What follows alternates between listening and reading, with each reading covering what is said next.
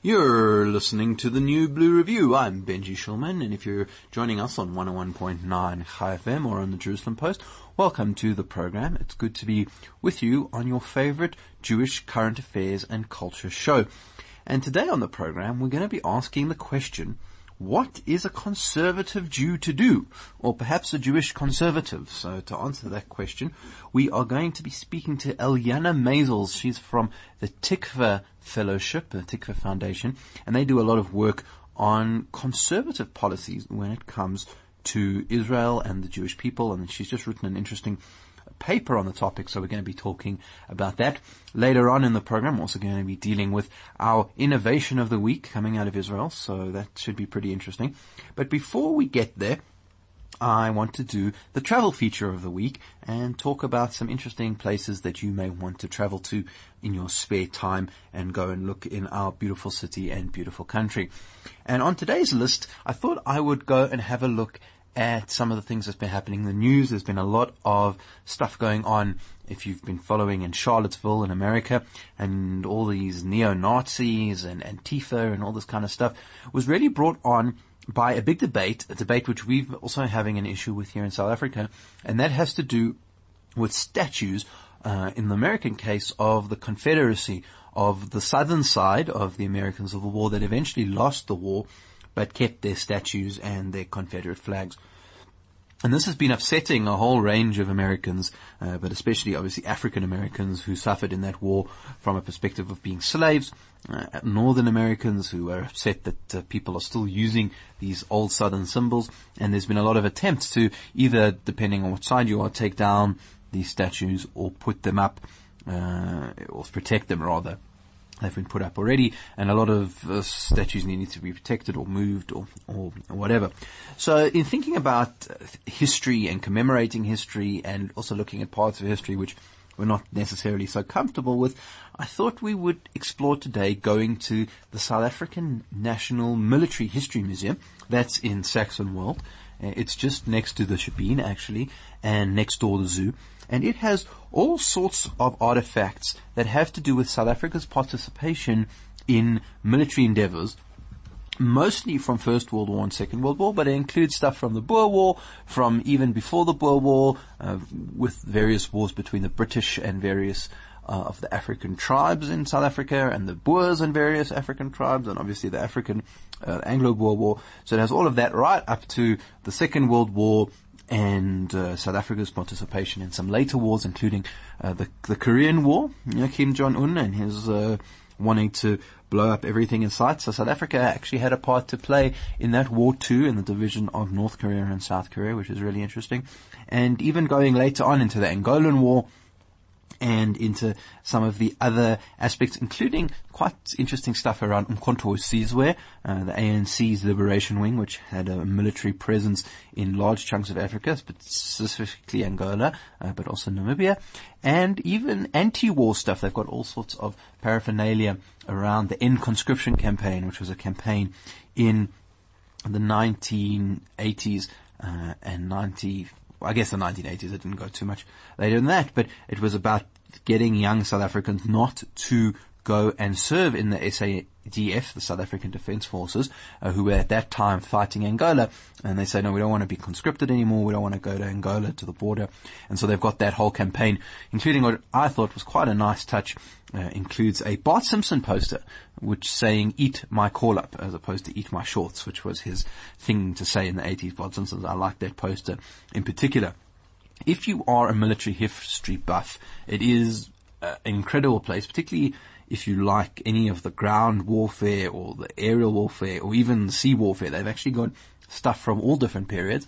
Some of my favorite pieces on display include, from the airline perspective, and this is where it's interesting to talk about historical monuments. So on the one hand, they've got the Supermarine Spitfire. The Spitfire was the plane that was used in the defense of the Battle of Britain. It was the main Allied plane, except for perhaps the Hurricane, which basically won the aerial war for Britain in World War II. And there's only about 50 of them left in the world. So you can actually go see it, you can sit in it, and it is a remarkable machine. It doesn't fly anymore, but you can see what a Spitfire looked like, and it's a very special thing to see. Also on the list, however, on the other side, is actually a Nazi plane, a Messerschmitt, and it was a Messerschmitt night flyer bomber. And it was interesting because it was one of the first jet propulsion bombers ever in use. And so it was used, and they still got all the Nazi regalia on it and the swastikas and whatever, but it's not prominently displayed, and everybody kind of understands what it is, and it's an important piece of history because it's actually one of also the few that exists anymore. So that's fascinating. If you at all like the movie Pearl Harbor, I would go and have a look.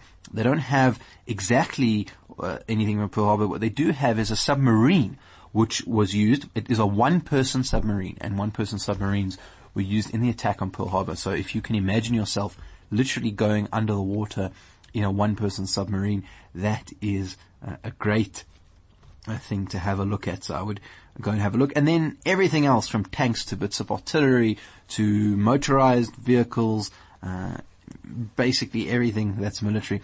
Particularly cool if you're a child, you want to explain to your kids all about war and what does it mean. And they have all of this stuff there. A lot of it is clamberable. You can get onto it and see the tank and see all the stuff. So that is a great thing if you're a kid and interested in that. And of course there are all the memorials. So for example, outside of the museum they have the cenotaph, and that is a memorial to people killed in the First World War. Quite an interesting memorial. You can actually see it from the highway. It's that sort of big angel arc type thing. And that is pretty interesting. And then there's even some Jewish history there. There is a wall with different people who've died as South African Defence Force members, and there's also a special section on one of the walls with a Jewish section to it. So definitely well worth a visit if you want to understand the history of warfare and its costs and what different people died for in different wars, particularly in the making of South Africa, which was quite an important process. I would go have a look. It's in Saxon World. If you tell them in advance that you're coming, they will organize you a tour, and you can also have someone professional show you around, which is always great, because if you're not sure what you're looking at, or you don't really have so much background, then that can be a bit of an issue. So if you want to contact them, you can go on 010-001-3515. That's 010-001-3515. And they will happily have a look. Or if you want to look at the museum on the website, it's www.ditsong.org.za, and then click on the Museum of Military History link. And the price, adults are 40 Rand, learners and students are 30 Rand, or if you're a senior citizen, it is 20 Rand.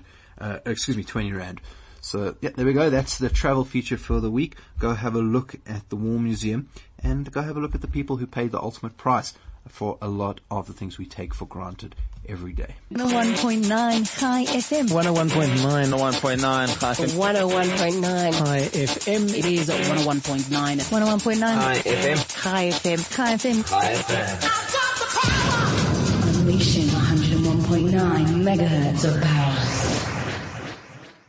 You're listening to the New Blue Review. I'm Benji Shulman, and if you're joining us on 101.9 Chai FM or the Jerusalem Post, it is really nice to be back with you once again.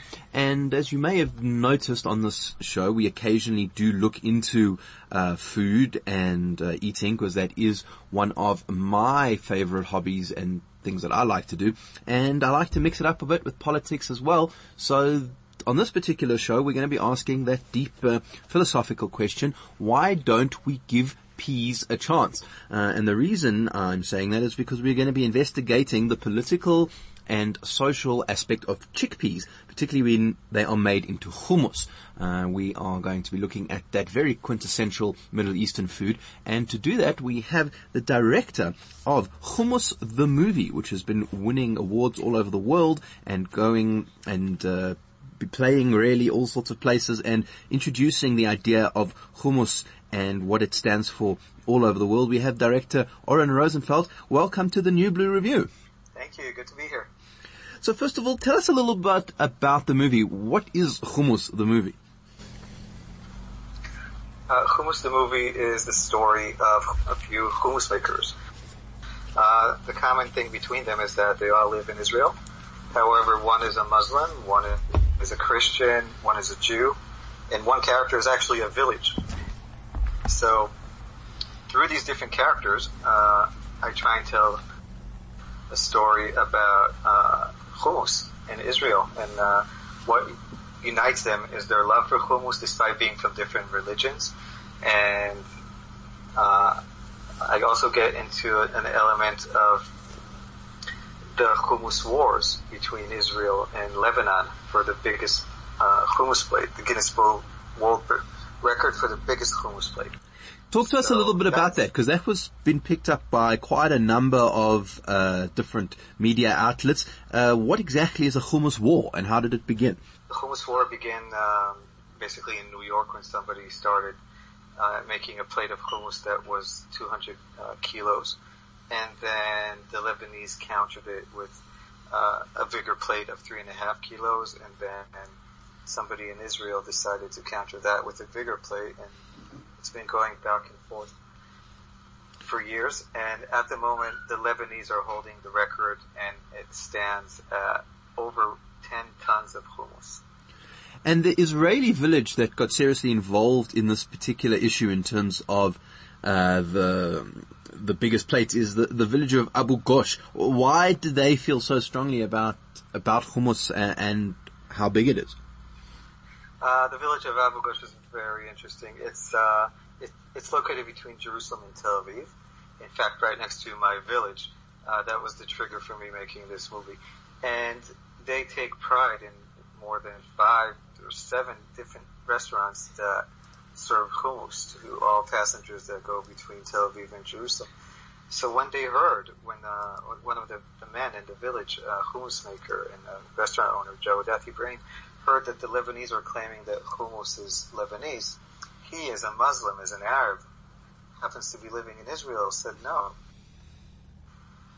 It's not like, champagne that has to be from Champagne, France. It's hummus. It's Middle Eastern. It could be from the whole Levant. And he decided that he's not accepting that, and decided to go head to head with them and make a bigger hummus plate.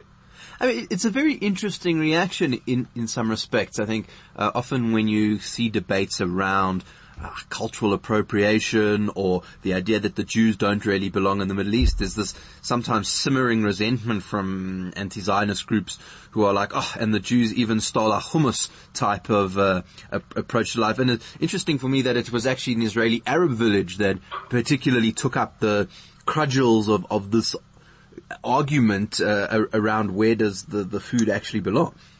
Yes, exactly. I mean, I think it would have been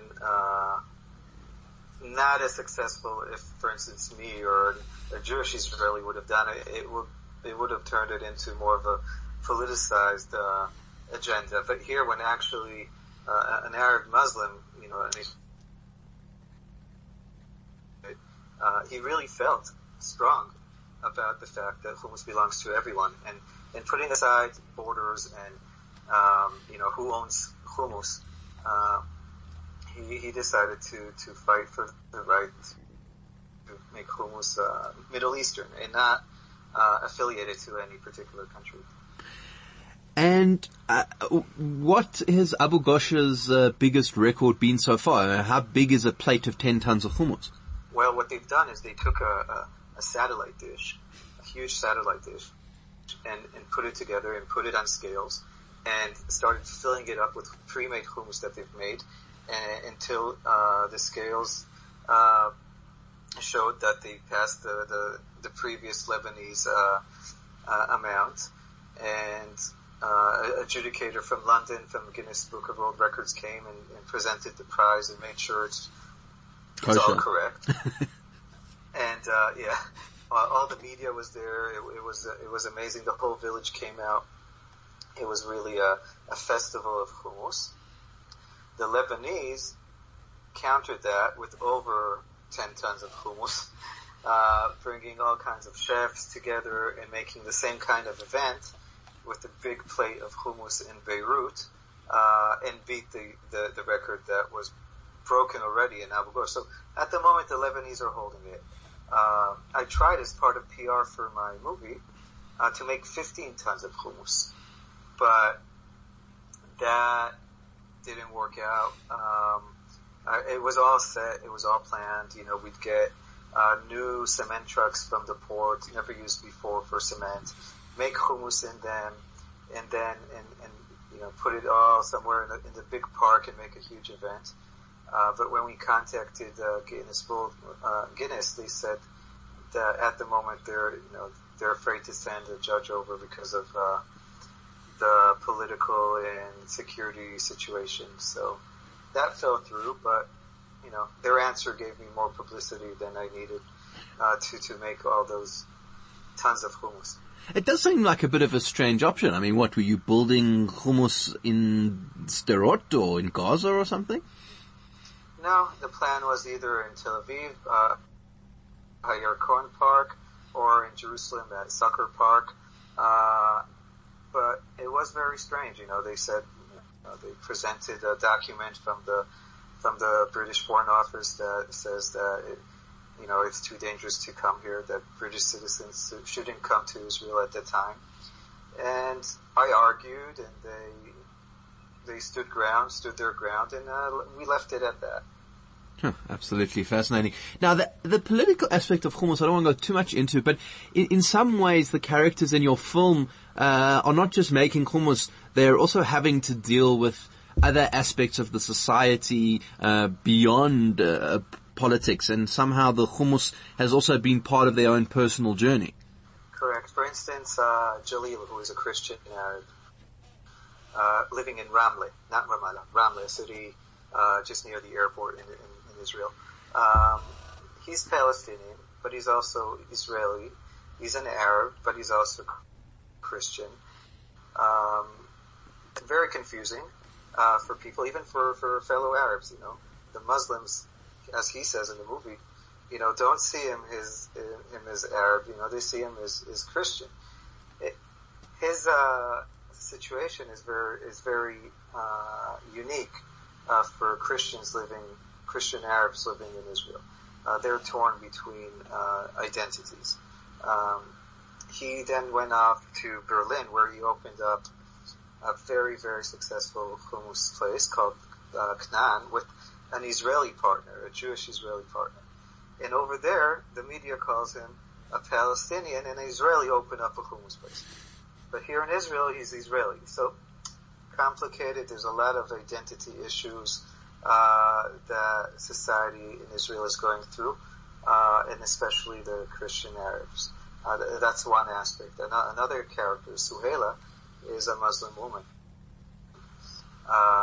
who is running her own business together with her sister, two women, owning a business in an Arab city, and they employ 10 men.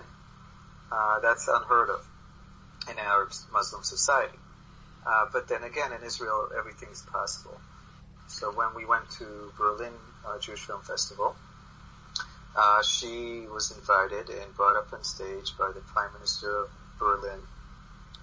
And he used her as an example of how women, Muslim women, because Berlin's full of immigrants from Muslim countries, can have their own business and succeed. So her story was used in the greater context of immigration and refugees in Europe. So all this came out from a simple movie about hummus. So I was very happy about that.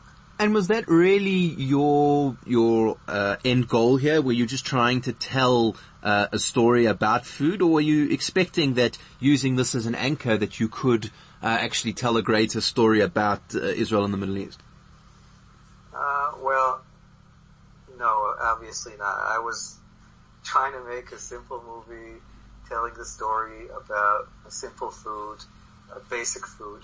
But it turned out that hummus is a superfood, and then everything else around it became super. It wasn't my intention. I was very happy that as we were moving along, it expanded from just being a story about food and hummus into being something much greater. I had people come up to me after screenings from Lebanon telling me how when they started watching the movie, they were angry because they thought we're going to, say how we stole hummus from them. But then, at the end, they were happy with the movie and even invited me over to eat hummus, real Lebanese hummus with them. So a lot of things came out of this movie that were unexpected. for me. And that's the nature of a documentary. You know, you start, it's a journey, it's not scripted. You don't know what's going to happen as you're filming, as you're moving along. And that's only during filming and editing. But once people start seeing it, you realize that, you know, people see it in different ways. And I was very happy, surprised, but very happy that it went in those directions. Now, one of the aspects that you talked about is obviously that the food is kind of impacting people's lives in different ways. But has modernity and the world in general impacted hummus itself? Has the food changed because of its surroundings as well? Yes. I mean, if you think about it, about 7 years ago, it would be hard to find a hummus place anywhere. Hummus was always a side dish, was always a meze. It was something that goes along with, you know, the bigger meal. What happened in recent years is that it became a superfood. People saw the potential in hummus, a health potential. And in Virginia, for instance, as people are now realizing that smoking is not good for you, the crops originally grown there, the tobacco crops, are now being pulled out and they're growing chickpeas instead. So things have changed around the world. And now you see more and more hummus places in different countries, in different cities, like in Israel, where it started, that only sell hummus. There's no other dish on the menu. And I think that's something that's really been a major change in the last years. I mean, if you go back in time, not too far, it would have been hard to find that. Now, Israeli film in general, with Netflix and all these sorts of on-demand services, has been going, I think, a little bit of a renaissance with interesting series, but they are in Hebrew mostly. Is your movie in one language? Is it in multiple languages? How did you sort of negotiate that, also given that you're talking to a variety of people? Right, so and it's very hard to tell Israelis anything about anything, and especially when it comes to hummus. If you talk to an Israeli, he'll tell you where the best hummus is. If you talk to 10 Israelis, you come out with 10 best hummus places to go to. So my intention was not originally to make a movie about hummus for Israelis, but rather take it out. So any one of my characters that spoke English, I preferred interviewing and speaking to them in English. But if they didn't, like Suhaila, she speaks Arabic and Hebrew.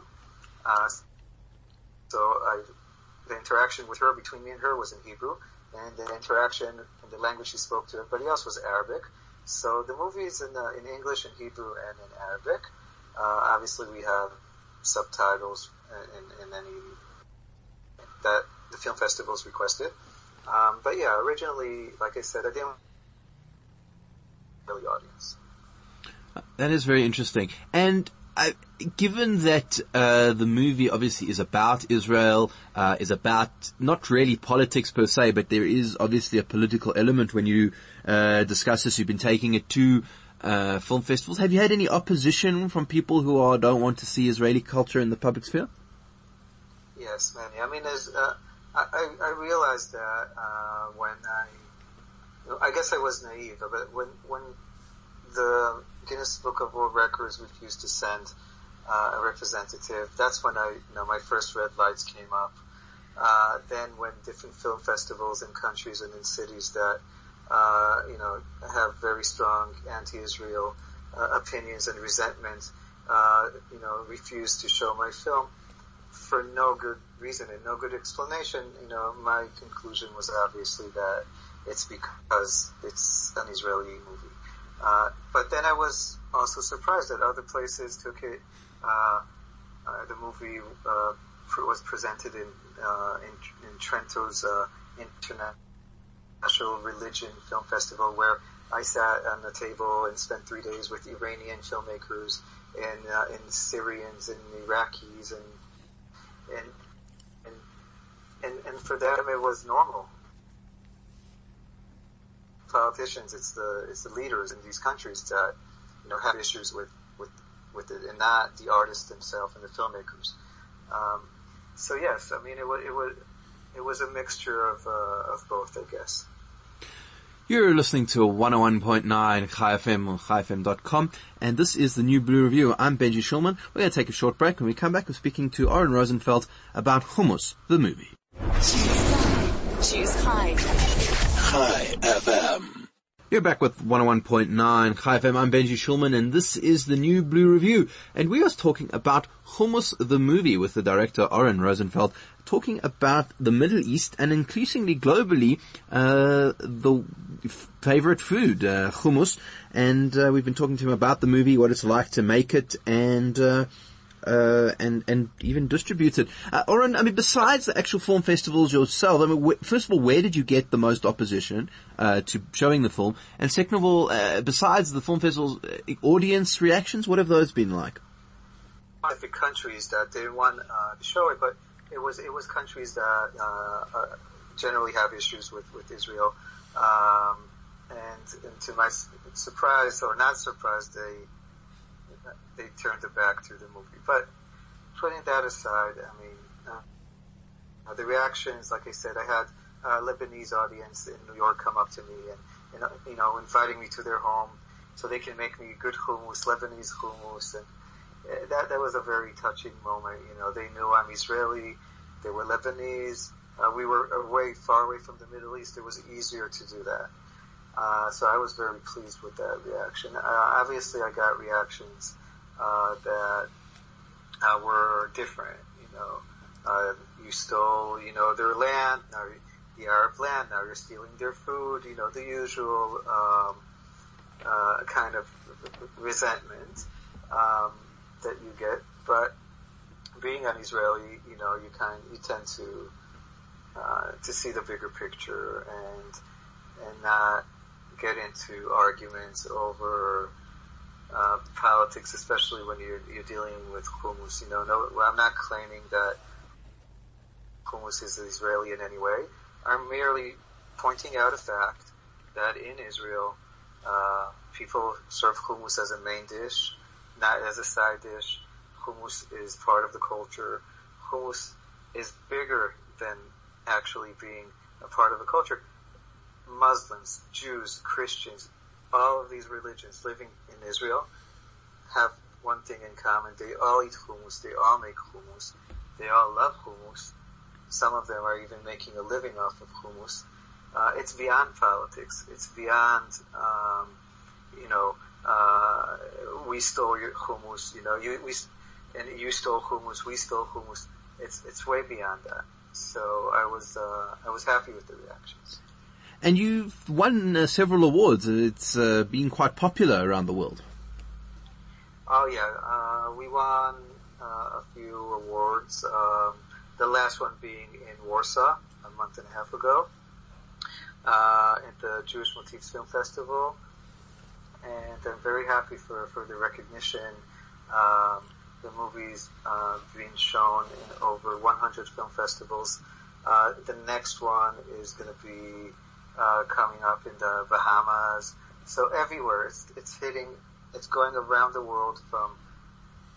I don't think there's any country almost that it hasn't been shown or wants or will be shown in.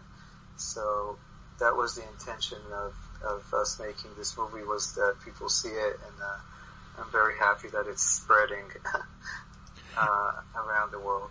And have you had any reaction in Israel itself? Well, in Israel, everybody's asking me when it's going to be shown here, and there's going to be a screening in the 8th of October in Jerusalem, in Cinema City. That's the next one I know of, and it's spreading here as well, slowly.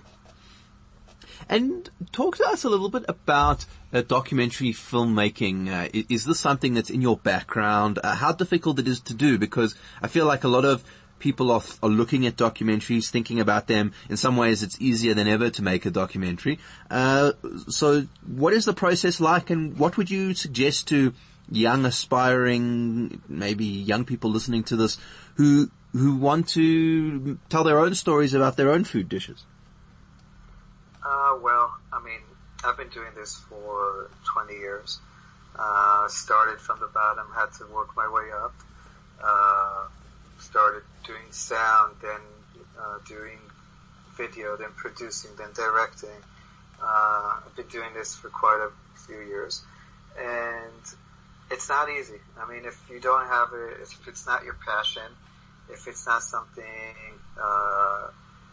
you're really willing to commit to, you're not going to be able to do it. I mean, most of my movies start as an idea. Then I use my own money to do them in the beginning, and hopefully people come along and want to be a part of it, and then it, takes it to the next level. But it's not easy, and it's not enough just to have a camera and a good idea. You need a lot of dedication and love for doing this. It's long days of filming, in the heat, in the cold. It's not as glamorous as it seems.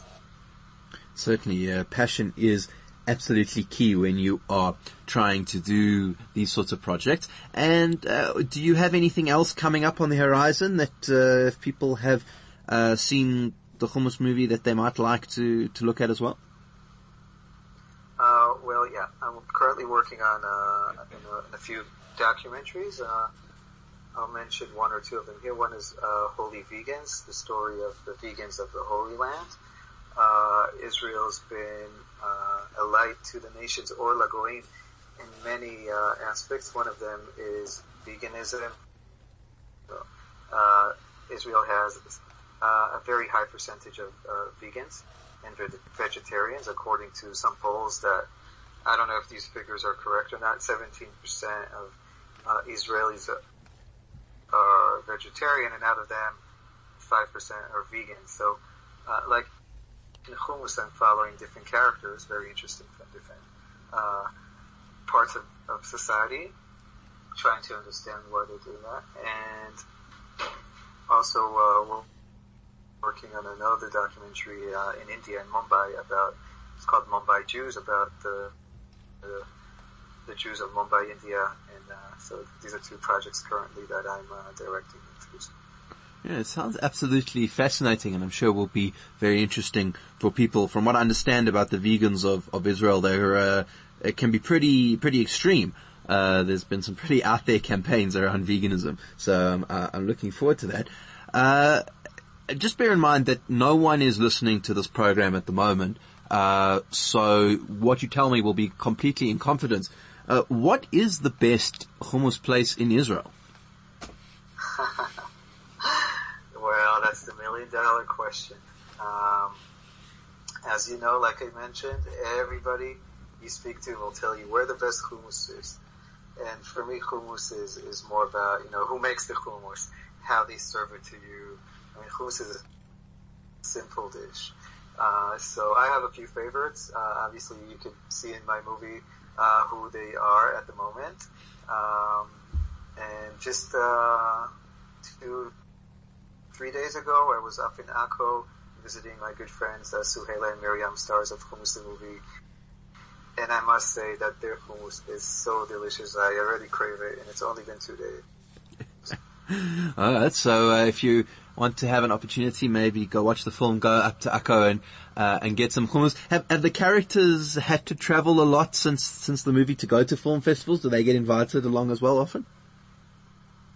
So a very interesting story with Suhaila from Akko. She never left Israel, never been on a plane. So when she was invited to the Berlin Jewish Film Festival, it was her first time ever in her life flying and leaving Israel.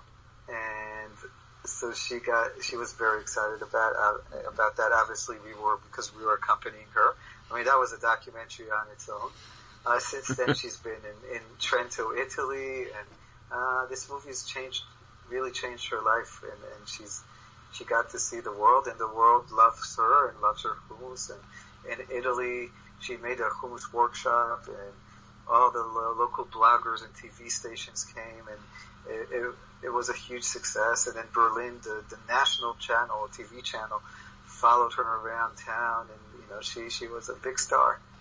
Wow, that's quite amazing. If people want to see the film, and you've mentioned that it's going to be on in Israel coming up, we have listeners around the world on the station in South Africa and America and the UK.